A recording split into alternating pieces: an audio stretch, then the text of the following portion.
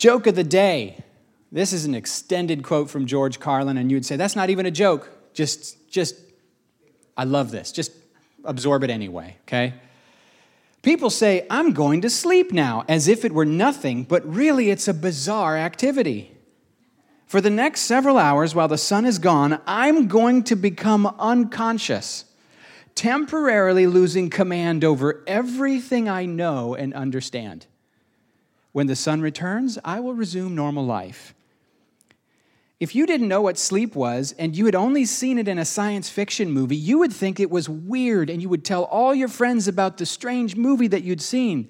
They had these people, and they would walk around all day and they would be okay. And then all of a sudden, once a day, usually after dark, they were going to lie down on these special platforms and become unconscious.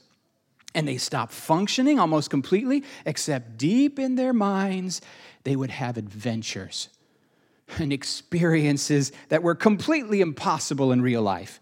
And as they lay there, completely vulnerable to their enemies, I love that line, their only movements were to occasionally shift from one position to another, or if the mind adventures were too real, they would sit up and scream and be glad they weren't unconscious anymore. And then they would drink a lot of coffee. So next time you see someone sleeping, make believe you're watching a science fiction movie and just whisper, the creature is regenerating itself. There, joke of the day. George Carlin. You ever notice that on the playground, this is not a joke, this actually sounds like a joke. It's not, it's the actual sermon now. Do you ever notice on the playground that when kids get in each other's business, they sometimes say, well, my dad, what is it? Can beat up your dad. No? Am I the only one who's... It's like, I might not be able to beat you up or your group up, but my dad can, so there. Or basketball players, like I heard Van Gundy's a coach. There was a sequence back in the day when he was still a coach and not a commentator, where some player from the opposing team who was massive did a hard foul on one of his guys, and he rushes out there like he's going to fight him. I'm going to kill you. And his players jump out and stop him. Later, I heard him say, I'm so glad my players were there to stop me so I could pretend to be tough enough to take on that huge 7-foot, 280-pound muscle. It's like, thank God my players were there so I could act tough, because we all knew how that fight was going to go. Or Goliath's friends. How do you imagine Goliath's friends felt as they walked through town? Do you think they were just a little tougher when he was there than when he wasn't? You think? That's what I'm talking about. I'll take that soda and drink it. I'm not going to pay. You can't make me do anything I don't want to do. That's right. Take it up with Goliath. You're like, how is this a sermon? This is weird. Yeah, I know it is. So here's the text. Colossians 2:10, and you have come to fullness in him who is the head of every ruler and authority. Last time we talked about thanksgiving and gratitude, but the time before that, we talked about this word fullness and how the Colossians had this worldview where down here is the first heaven where the birds fly. Then in the second heaven, there's angelic powers and principalities. And where we want to get to is the place where God dwells, the third heaven. But how are we going to get there? We got to navigate through the spiritual challenges that face us. And they had the idea that they needed to make themselves pure. They had to know the special keys and codes. You could say they were guilty of angel worship, or you could say that they were guilty of fearing the demonic.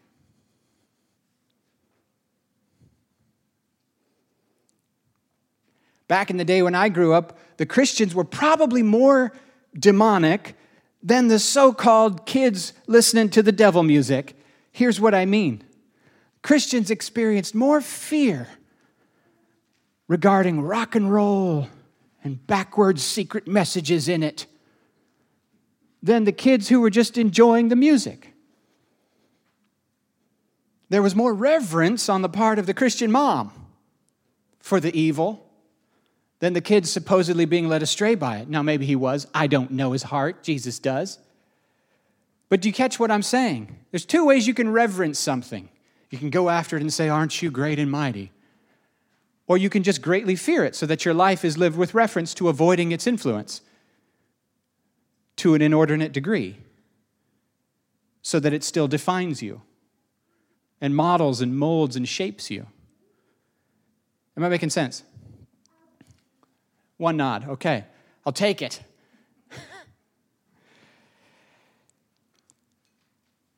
So the last time that I preached on Colossians, it was to talk about how this fullness, this place where they had full access to God, which they imagined was on the other side of all these obstacles and challenges that were threatening to take over their hearts and lives, that they had to somehow navigate through. And later we'll see that the way that they decided to try to get through it was add more rules to their life, more discipline, more no-nos, more to-do lists, more praying and fasting and memorization and avoiding this, that, and the other because the world is big, bad, and scary, and it will infect you and it will affect you, and you have to get painted into a corner to where rules, and you wake up in the morning feeling guilty because you haven't prayed enough yet and you haven't read your Bible enough yet, and you wake up in the morning feeling like there's a long list of things to do if you are to get through this day without having sinned grievously.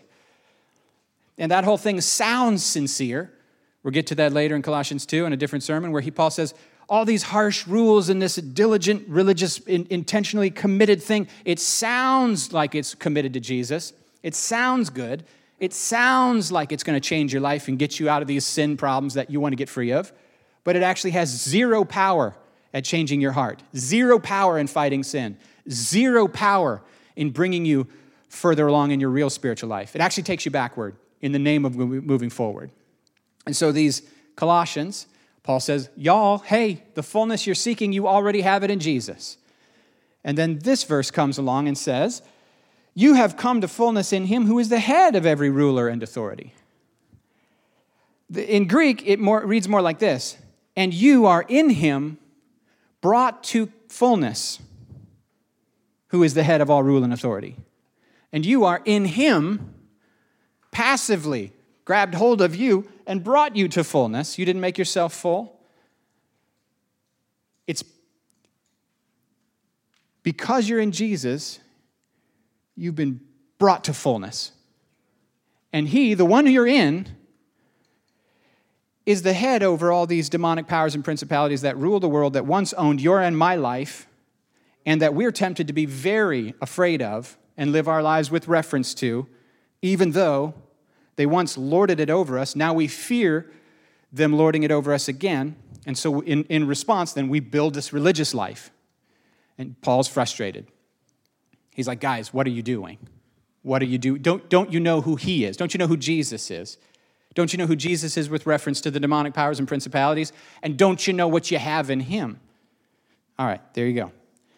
That's the whole sermon. So here's 5 questions on this very simple verse. Number 1, what does it mean that Jesus is the head? Number 2, who are these rulers and authorities? Number 3, what is their relationship to Jesus? Number 4, what are the Colossians' relationship to these demonic rulers and authorities now that they're in Jesus? And number 5, what's the course correction Paul wants them to take? You're trying to write that down? Okay, I will email my notes to the whole church. And the podcast is always put up, usually in the afternoon, early afternoon. BeDisciples.com, just the links to the podcast always there. So question 1, what does it mean that Jesus is the head of all rule and authority? Why call Jesus the head of the demonic powers and principalities? That's curious. Don't you think that's weird? I mean, we know from Scripture that Jesus is the head of his body, who is the church. That makes sense. But to call him the head of these demons, that's interesting. What's going on there? This word head in this particular usage is a designation of superior rank. If it's used of a building, the head of a building would be the capstone of the building. The head of a river is the origin or source of the river. But when it is used in relationships, it means the superior or highest ranking authority among the relationships. And you go, well, not all relationships are authoritarian, you old lug. And I go, typically they end up that way. Even democracy isn't pure democracy. Why? Because that ends up with chaos, right? So we have elected officials to whom we owe honor and respect and submission, unless they violate the commands of God. So every system ends up with a leadership structure. Every system. There is no leaderless system, not biological, not organic, and definitely not social. And you go, well, in marriage, the husband and wife are equal, and they share the load. That's a nice modern concept. But in real life, somebody's wearing the pants. It could be the wife, could be the husband, could be a wonderful partnership where they are very much sharing the load, but I guarantee you somebody is bearing just a little more load. I've never seen 50-50. I've hardly seen 49-51. I've usually seen 70-30, and in most modern marriages, it's the woman. And you go, well, that's not biblical. And I go, I'm not saying it's biblical. The husband is obligated to carry the heavier load. See, when we hear authority, we often think calls the shots, sits on his butt, and gives commands. Not in Jesus. Jesus says the greatest in the kingdom is the servant of all, and he lays his life down to serve us. He washes his disciples' feet. After the resurrection, he feeds them fish, which he's cooking over. He's in a glorified body cooking fish. So if you thought humility and servanthood was a temporary thing having to do with him being a human, you're wrong. It's a permanent part of his loving and wonderful nature because God is the greatest servant of all and is the highest authority there is. That was a side trail just to say, scripturally speaking, the husband is the head of the wife. Doesn't mean he bosses her around, but it does mean he's supposed to take a larger share of responsibility. So if she's all up at night worrying about everything and everything's her job, something's gone wrong. But that is the plight of the sin issue, is the husbands become passive, and in fear, women then take over and take on too much burden. That's how sin... I'm meddling today. What am I doing? Let's get back on track. Kephale, the Greek word for head. In this context, saying that Jesus is the head of all rule and authority is not saying he's just the source, like the source of a river. It's not saying he's just the highest as in a building. It is talking about him having the highest position or rank of authority. Here's another way. It's another way of saying the fallen angelic demonic hosts had been originally given authority over the earth because humans had originally been given authority over the earth. Who's tracking with me? Genesis 1 and 2. God created everything. Then he created humans, man and woman, in his image. God created them, which means you have to have man and woman together to express God's image correctly. Fascinating. Man and woman, he created them. And then he set Adam and Eve over the creation and gave them what? Dominion. Now it says in Hebrews that the angels are servants. They're ministering spirits sent to serve those who are to inherit salvation. So rightfully, here's how God set it up. Rightfully, the whole creation is under his authority. He's the head. And under his headship, we have a delegated authority. And the angels, who are far more powerful than us, are meant to serve us in our task. But those who rebelled are misusing their positions of authority. And instead of helping us and serving us, they are twisting things around. They still exist. The powers and principalities, the rulers and authorities, the demonic rulers and authorities, they still exist, but they're abusing their power and turning us into pawns, unknowing slaves who do their bidding. It's a secret maneuvering. It's a secret manipulation or marionetting. We don't know it until we get free from it. Does that make sense? I didn't know it until I got free from it. But what's Jesus' relationship to these marionetting demonic powers? He's Lord over them. So saying that Christ is the head of all rule and authority is another way of saying that he is King of kings and Lord of lords. In the Old Testament, they just talked about other gods. You remember that? In the early Old Testament, the idea was all the different nations belonged to different gods. In Deuteronomy, God says, all the nations of the world have been appointed to different gods, but I have chosen Israel as my special possession. That's an interesting idea. So in the Old Testament, there's this idea, there are many gods. By the time we get to the book of Isaiah, now we realize there's actually only one God with a big G, and all these so-called gods of the other nations are little g gods with significantly less power and authority. And then we get to the New Testament and we realize, they're actually fallen angels. Fascinating. Who's tracking with me? Is this too much information in one time? Okay, so when you say Christ is the head of all rule and authority, what it means is he's the big boss. He's the Goliath. He's the big brother who's going to beat you up. He's the dad who can beat up your dad. Right? He's the King of kings. He's the Lord of lords. Their Lord gets a little L. They are gods, but they're gods with a little g. Or we might call them, and we should, false gods. The God of this age, Paul calls them.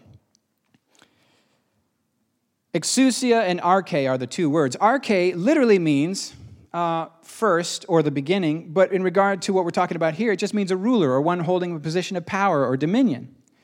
This is me now answering question 2, which is, what are these two words? And then the second word, exousia, has to do with authority. It's used in a positive sense all over your Bible, like you've been given authority. But here it refers to, it can refer even to governmental authorities, by the way, which have been instituted by God. But in this exact verse in Colossians 2, and then for the rest of the chapter, it refers to these demonic supernatural beings that once were placed in appropriate positions of authority, but now are in rebellion. So the arche and exousia are corrupt spiritual powers. We could call them the powers that be. I'm going to get a little cynical here for a minute, but it's going to be biblical cynical, okay? It's okay to be cynical when it's biblical. The system is broken. That's what these phrases mean. The rulers and authorities are demonic. The system is corrupt. When back in the day, we used to talk about sticking it to the man. The man is what Paul's talking about. The man. And you go, what do you mean, human authority? Not quite. Not quite. Human institutions and human authorities have been established by God, Romans 13, for the common good. I don't know if you've noticed this yet. People are evil. Including you and me, are born selfish. We're not born altruistic, sacrificially good, full of light and love. That's not natural. God can put it in us if we'll surrender to him and allow him to put it in us, and his image can never be erased from us. So we have lots of goodness in us because you can't sin away the image of God. It's not possible. But you can mar it even more. It's like wonderful with a selfish twist would be the human natural condition. We're not evil to the core. Not everything we do is evil, but everything is touched by evil. Everything is bent. So in a fallen world, God preserves order and protects against chaos by instituting authority. Human institutions with authority. That's Romans 13. So when you hear Paul here saying the rulers and authorities are sort of the enemies, he's not saying your government is your enemy. It's not what he's saying. Who's tracking with me? He's saying above those are spiritual powers and principalities. There's a system, and overall the whole world is actually being puppeted by this system, so that which is intended for good is not so good. It'll be a little more obvious why I'm making that distinction a little bit later, because in modern liberal theology, that sort of demythologizes the Bible. Do you know what that would mean? Like if you demythologize the stories about Jesus and the miracles, you would say, oh, well, I have a cell phone and we fly in airplanes, so how dumb to still believe in miracles and you know, that stuff. So we'll take the moral teachings of Jesus, because that's true, but we're going to leave behind that sort of unscientific, mythical world of miracles and demons, right? That's a modern liberal theological way of reading this stuff. And the way they have interpreted, modern liberal theologians, the way they've interpreted these powers and principalities is to say that your spiritual warfare consists in speaking the truth to power. Have you heard that phrase in the past 10 years? Speaking the truth to power. And they mean any human in a position of authority becomes instantly suspect as being in cahoots with the powers and principalities. There's a mindset that says as soon as Eric gets a position in church leadership, we're going to trust him a little bit less than before. Because before he was down among us, and now he's in that position because power corrupts. Does power corrupt really? Or does power give you the opportunity to express your corruption? It's like the gun violence question. You know? Yeah, if I'm evil and I want to hit you and stab you and then you hand me a gun, I'll shoot you too. But did the gun make me shoot you? No, I made the gun shoot you. Does power corrupt? I personally don't think so. I think what it can do is open up a box of temptations for you to go down some paths where your sin has power to harm more people than it did before. But I digress. We're not supposed to be fighting against human authorities, is my point. But we are supposed to be in rebellion against the demonic system that clouds over this world, you guys. In a world where the whole system is corrupt, rebellion against the system is virtue. That's what your life's supposed to stick it to the man. We are the rebellion against the rebellion. Question 3. Oh, maybe I'm not clear. Question 1, what does it mean that Jesus is the head? It means he's over them in authority by a long shot. Question 2, what are the rulers and authorities? They are spiritual, supernatural beings who hold lots of influence over the world, but it's behind the scenes secret influence. Question 3, what are these rulers and authorities' relationship to Jesus? I've kind of already answered that. To put it bluntly, James 2:19 says the demons believe and shudder. Or Mark chapter 5, let me just read you this. Mark chapter 5, 1 through 17. So they arrived at the other side of the lake in the region of the Gerasenes, and when Jesus climbed out of the boat, a man possessed by an unclean spirit came out from the tombs to meet him. This man lived in the burial caves. Ew.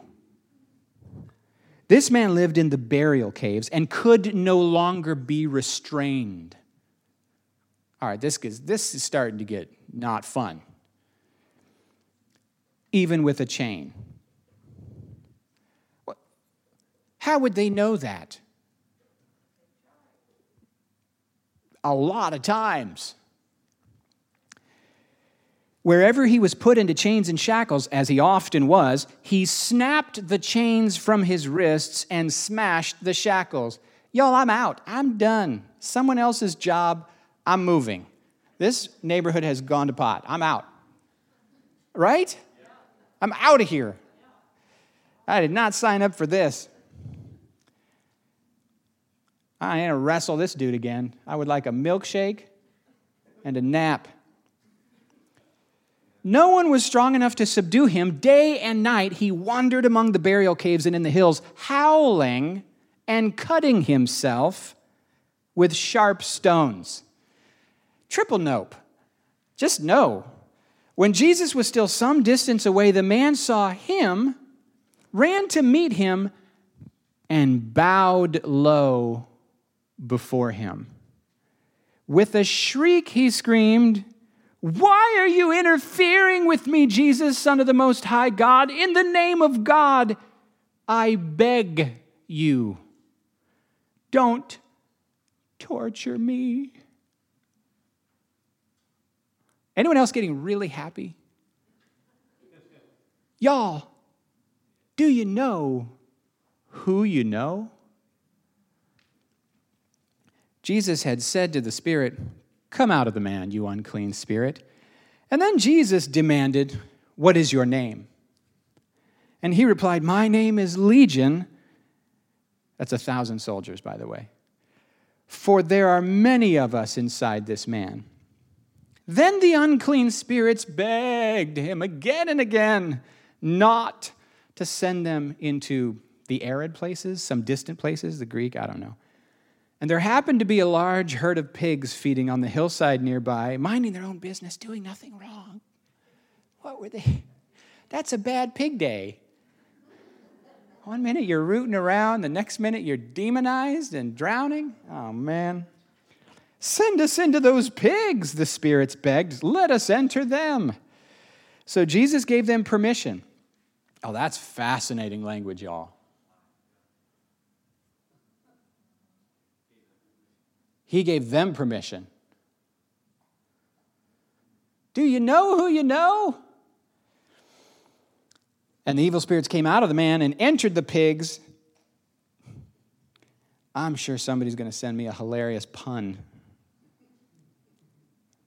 about this story. And the entire herd, about 2,000 pigs, plunged down the steep hillside into the lake and drowned in the water. Now, I'm not like some expert in demonic stuff, but I doubt one sentient being can simultaneously possess 2 pigs, which means there's probably at least 2,000 little critters in this man.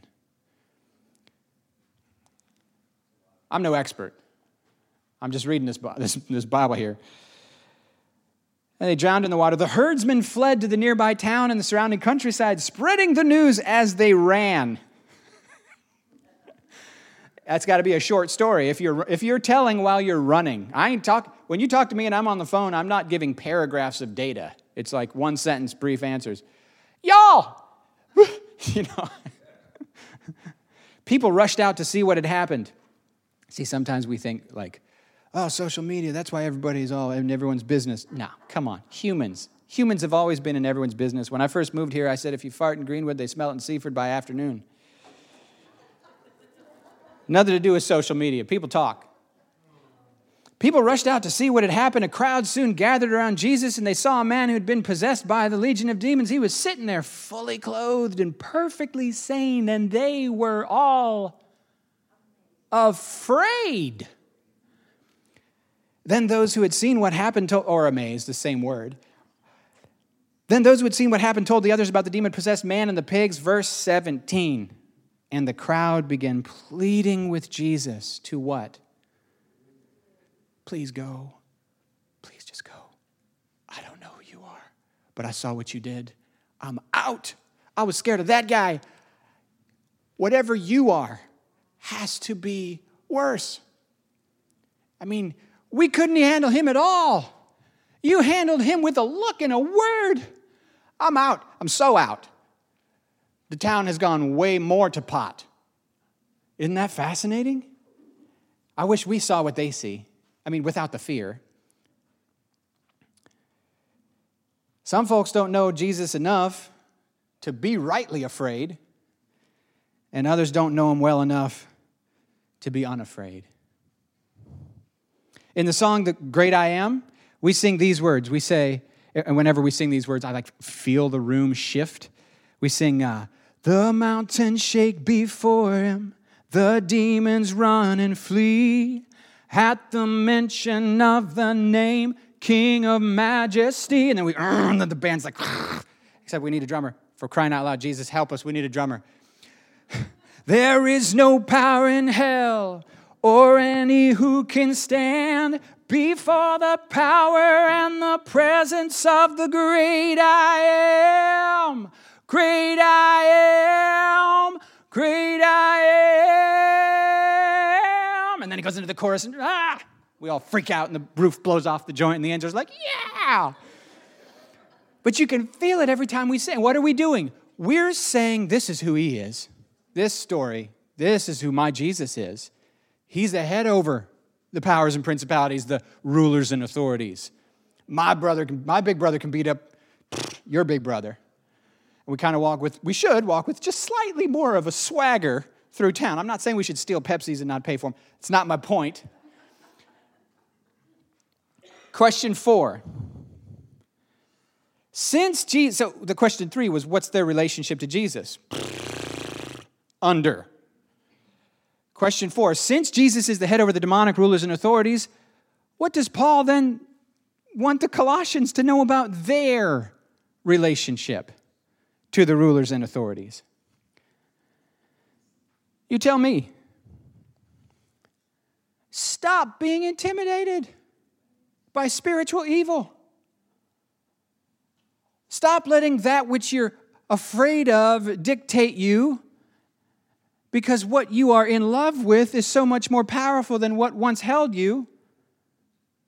And your reverence and fear of that is a form of giving it some kind of veneration. I wouldn't go so far as to say worship. Maybe we could. Way too much. There's a worldview that thinks it's Christian, but it ends up being threatened and painted into a corner of fear. Everything's going to touch me and make me, going to hurt me. Everything's unclean. It's going to make me unclean. If I go outside, I'll get skin cancer. I have to eat everything that's made in my own garden because GMOs, and you can just populate the list. And the more research you do, the more you'll find that confirms your thing. And it's not just food, it's people, it's ideas. You don't know who to trust. But guys, if you're in Jesus, the Spirit in you is greater than the spirit in the world, and he leads you into all truth, and you don't have to fear being deceived. And there's the craziest thing, those early Christians, they weren't even afraid of being killed. And they proved it by speaking and living in such a way that got them killed. Man, do you know how much control you give someone when you allow them to intimidate you? A lot. And I've been there so many times. Allow myself to be intimidated by what you can do to me. And Jesus is like, please don't do that. Do not fear what they can do to you. Don't fear what even the devil can do to you. And then he doesn't say the very nice thing you'd expect him to say. He says, fear the one who instead can throw you in hell, my Father. I read a Catholic dude say, no, he's talking about the devil. The devil throws you in hell. Nonsense. The devil doesn't have the authority to throw anyone into hell. In fact, he's in hell being tortured at the end. The demons aren't in hell torturing people like the show Supernatural. That's nonsense, fiction.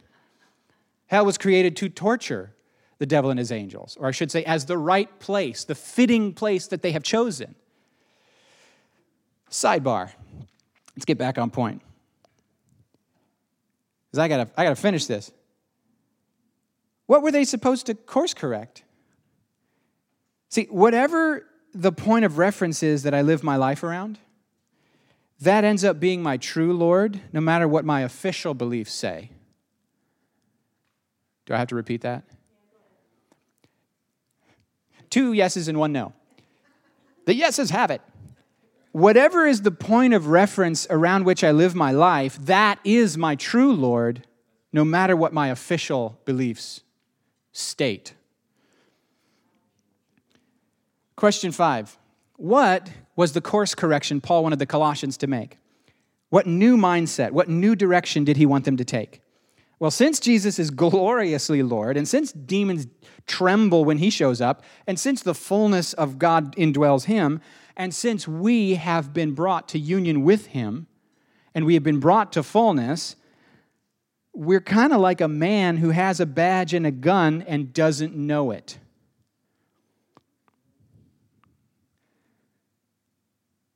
We're kind of like a man in a hostage situation who has a badge and a gun and doesn't know it. In the Marvel comic Jessica Jones, there's this villain called Kilgrave, and he can mind control people, make them do whatever he wants just by thinking, putting these thoughts in their head. And you go, well, that's a weird power. Oh, it's terrifying. It's like the most terrifying power you could have over someone.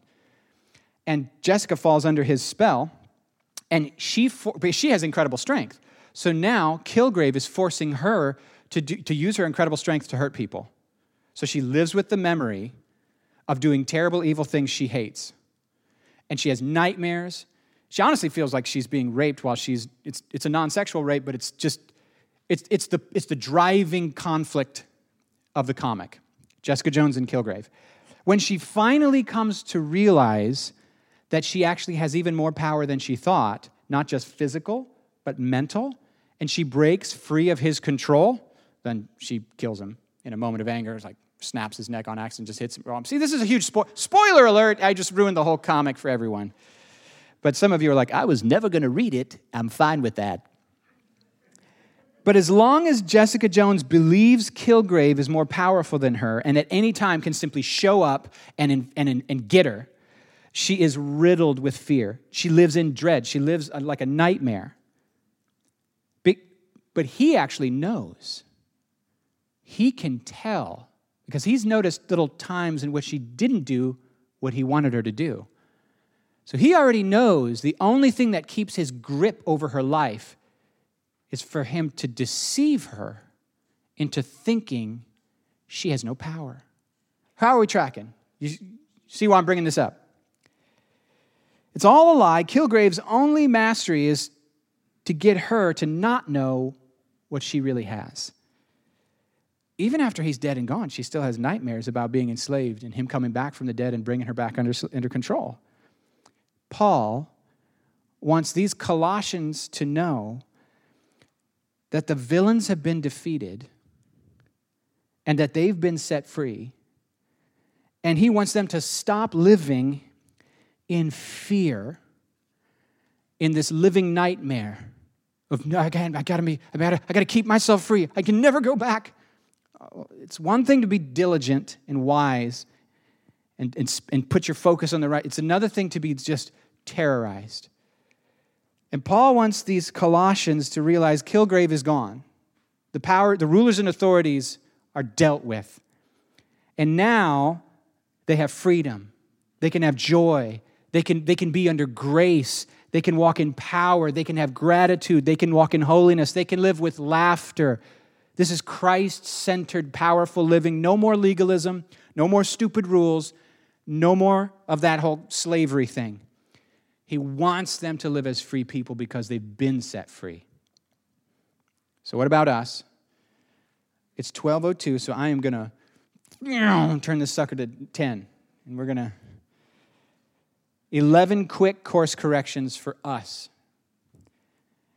How do we then break free of these rulers and authorities? Number one, keep your eyes fixed on Jesus. Peter sank when his eyes were on the wind and the waves, and he did the impossible as long as his eyes stayed on Jesus. Stan talked all about it the other week. Number one, keep your eyes fixed on Jesus. Number two, don't get distracted by diversionary tactics. You are a soldier in a war. You are not a civilian.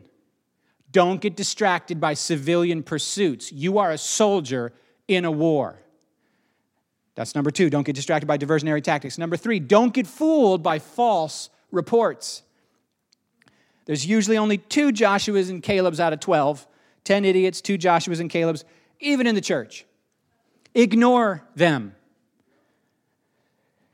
Take the land God has given you. God is a majority. All by himself. God is a majority. Take the land. So don't get fooled by false reports. Number 3. Number 4, do not shoot the prisoners of war. That goes without saying, right? In some of those modern warfare video games that the kids, you lose points if you shoot the hostages, y'all. It's not good. You fail. Shoot the bad guys. Our battle's not with flesh and blood. That's point 4. Don't shoot the POWs. Our battle's not with flesh and blood. We pray things like, when we get this, Father, forgive them. They don't know what they're doing. You respond gently. Paul says to Timothy, those who oppose you, you must gently instruct in the hope that God will grant them release and deliverance out of the devil who's taken them captive to do his will. Don't shoot the POWs, number 4. Number 5, don't fight using worldly weapons. Fight using spiritual weapons. Worldly weapons is when you try to manipulate and control people. Spiritual weapons is when you use mercy, kindness, joy, forgiveness, and a gentle word of correction. That's enough said. Don't use worldly weapons. Number 6, fight the fight you're in, not the fight that you think someone else around you is in that would be really exciting to be in. You're here. You live here. Figure it out. Figure out from God. What fight am I in? And what is Holy Spirit's strategy for me to win in the fight I'm in? Not to fight somebody else's in somewhere else. It's really hard to win if you don't know what fight you're in and you don't know what God's strategy is for you to win. You got to know what it is and come back to it often. This is the fight I'm in. This is the strategy God's revealed. I got to remind myself regularly that I'm winning this fight. Fight the fight you're actually in, number 6. Number 7, crucify victim self-talk. Put it to death. Do you know what I mean by victim self-talk? Poor me. And 100 different ways of saying, poor me. Wah. Poor me. Best counseling session I ever had was Fred Antonelli just kicking me in the butt and saying, welcome aboard. That's how it's done. Now get after it. I talked for an hour about everything going wrong, and he goes, that's normal. Now get out there. Wow, that was amazing. What a great talk. Because you know what I was trying to figure out? I must be doing something wrong. It's hard. It's a freaking war. What do you think? You're fine. It's called bullets. They're flying all. Yeah, you got injured. Let's bandage that up, but get your butt out there and let's go. Crucify victim self-talk. Put it to death. Self in self-talk is awake and alive and on the throne. Poor me and how I feel. You know, I wrote a fake worship song back in college where the chorus was, it's all about me and how I feel. It was a fake worship song, y'all. Meant to make fun of us for being selfish. When the going gets tough, there's going to be well-meaning people who come to you and they tell you to do the selfish, weak loser thing because they want you to be happy. Do I have to repeat myself? When the going gets tough, there's going to be people who come to you and tell you to do the selfish, weak loser thing because they just want you to be happy. They're there, sweetheart, you poor thing. And they will validate that loser thinking, that self-pity, the very thing that needs to be crucified if you're going to rise up and do God's will. You poor little sweetheart. My slogan in the face of this is to angrily yell, we will not betray Jesus. Don't even talk like that to me. Wow, tell us how you really feel. Point number 8. Get a bigger perspective. I mean, like a way bigger perspective, not just right here, this moment, right here, right now, my small life. Come on, look at like 1,000, 2,000, 5,000 years deep of human civilization and human history. Get a bigger perspective. Read things from other generations that have lived before us. Look at history. Study culture. Think about eternity. This isn't new. The gospel works really, really well in situations worse than this one. Get a bigger perspective. That's number 8. Number 9, be an encouragement to others. I'm almost done, guys. I can feel it in the room. Everyone's like, but how much more exactly? Be an encouragement to others. If just 2 people in your life let you down hardcore, it makes your life feel absolutely terrible. Am I wrong? I lose so much hope when just 1 or 2 people that I thought would be there for me just suddenly aren't there for me anymore. Let's reverse that. Think about how powerful then it would be for just 1 or 2 people to step into your life. Put their hand on you, look you in the eyes, and speak the truth in love to you. Dude, if 1 or 2 people just flaking out can just wreck you, 1 or 2 people standing up straight and speaking the truth in love to you can so be that person for others. Number 9, be an encouragement to others. Number 10, learn to view limitations and challenges as something to be met as the story of our lives, guys. This is what gives meaning to our lives. Nobody wants to watch a movie where everything goes well and then they die.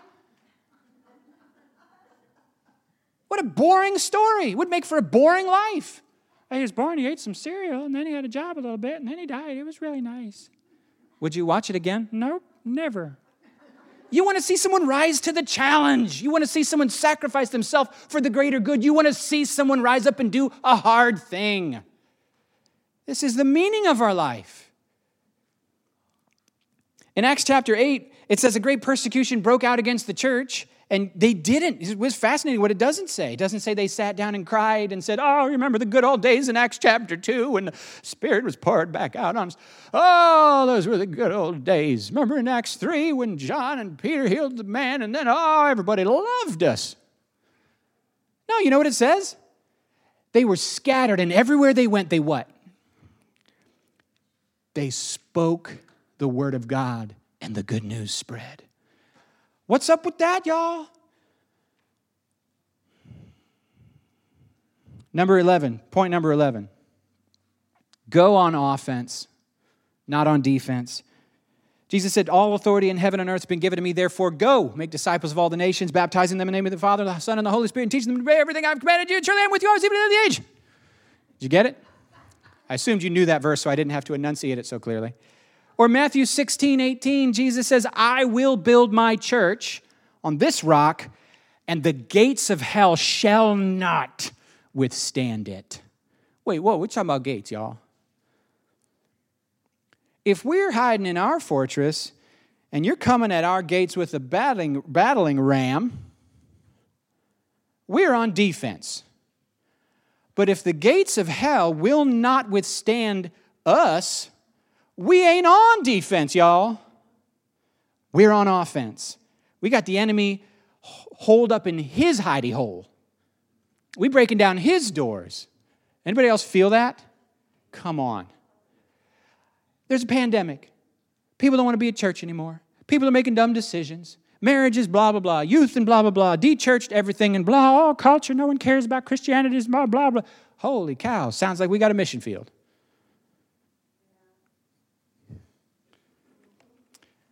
Go ahead and stand. Lord, I pray that you would just that you would be the head of our hearts and be the head of our souls, and I pray that that you would just influence us in the way that you want to, and let us make the right decisions in every aspect of life, whatever it may be. Lord, I pray that you would just pour out your Spirit upon every person in this house, and I pray that you would just let them have a good week, and I pray that you would just reign and rule over our hearts, and give us the strength to do what you want us to do, and in Jesus' name, amen.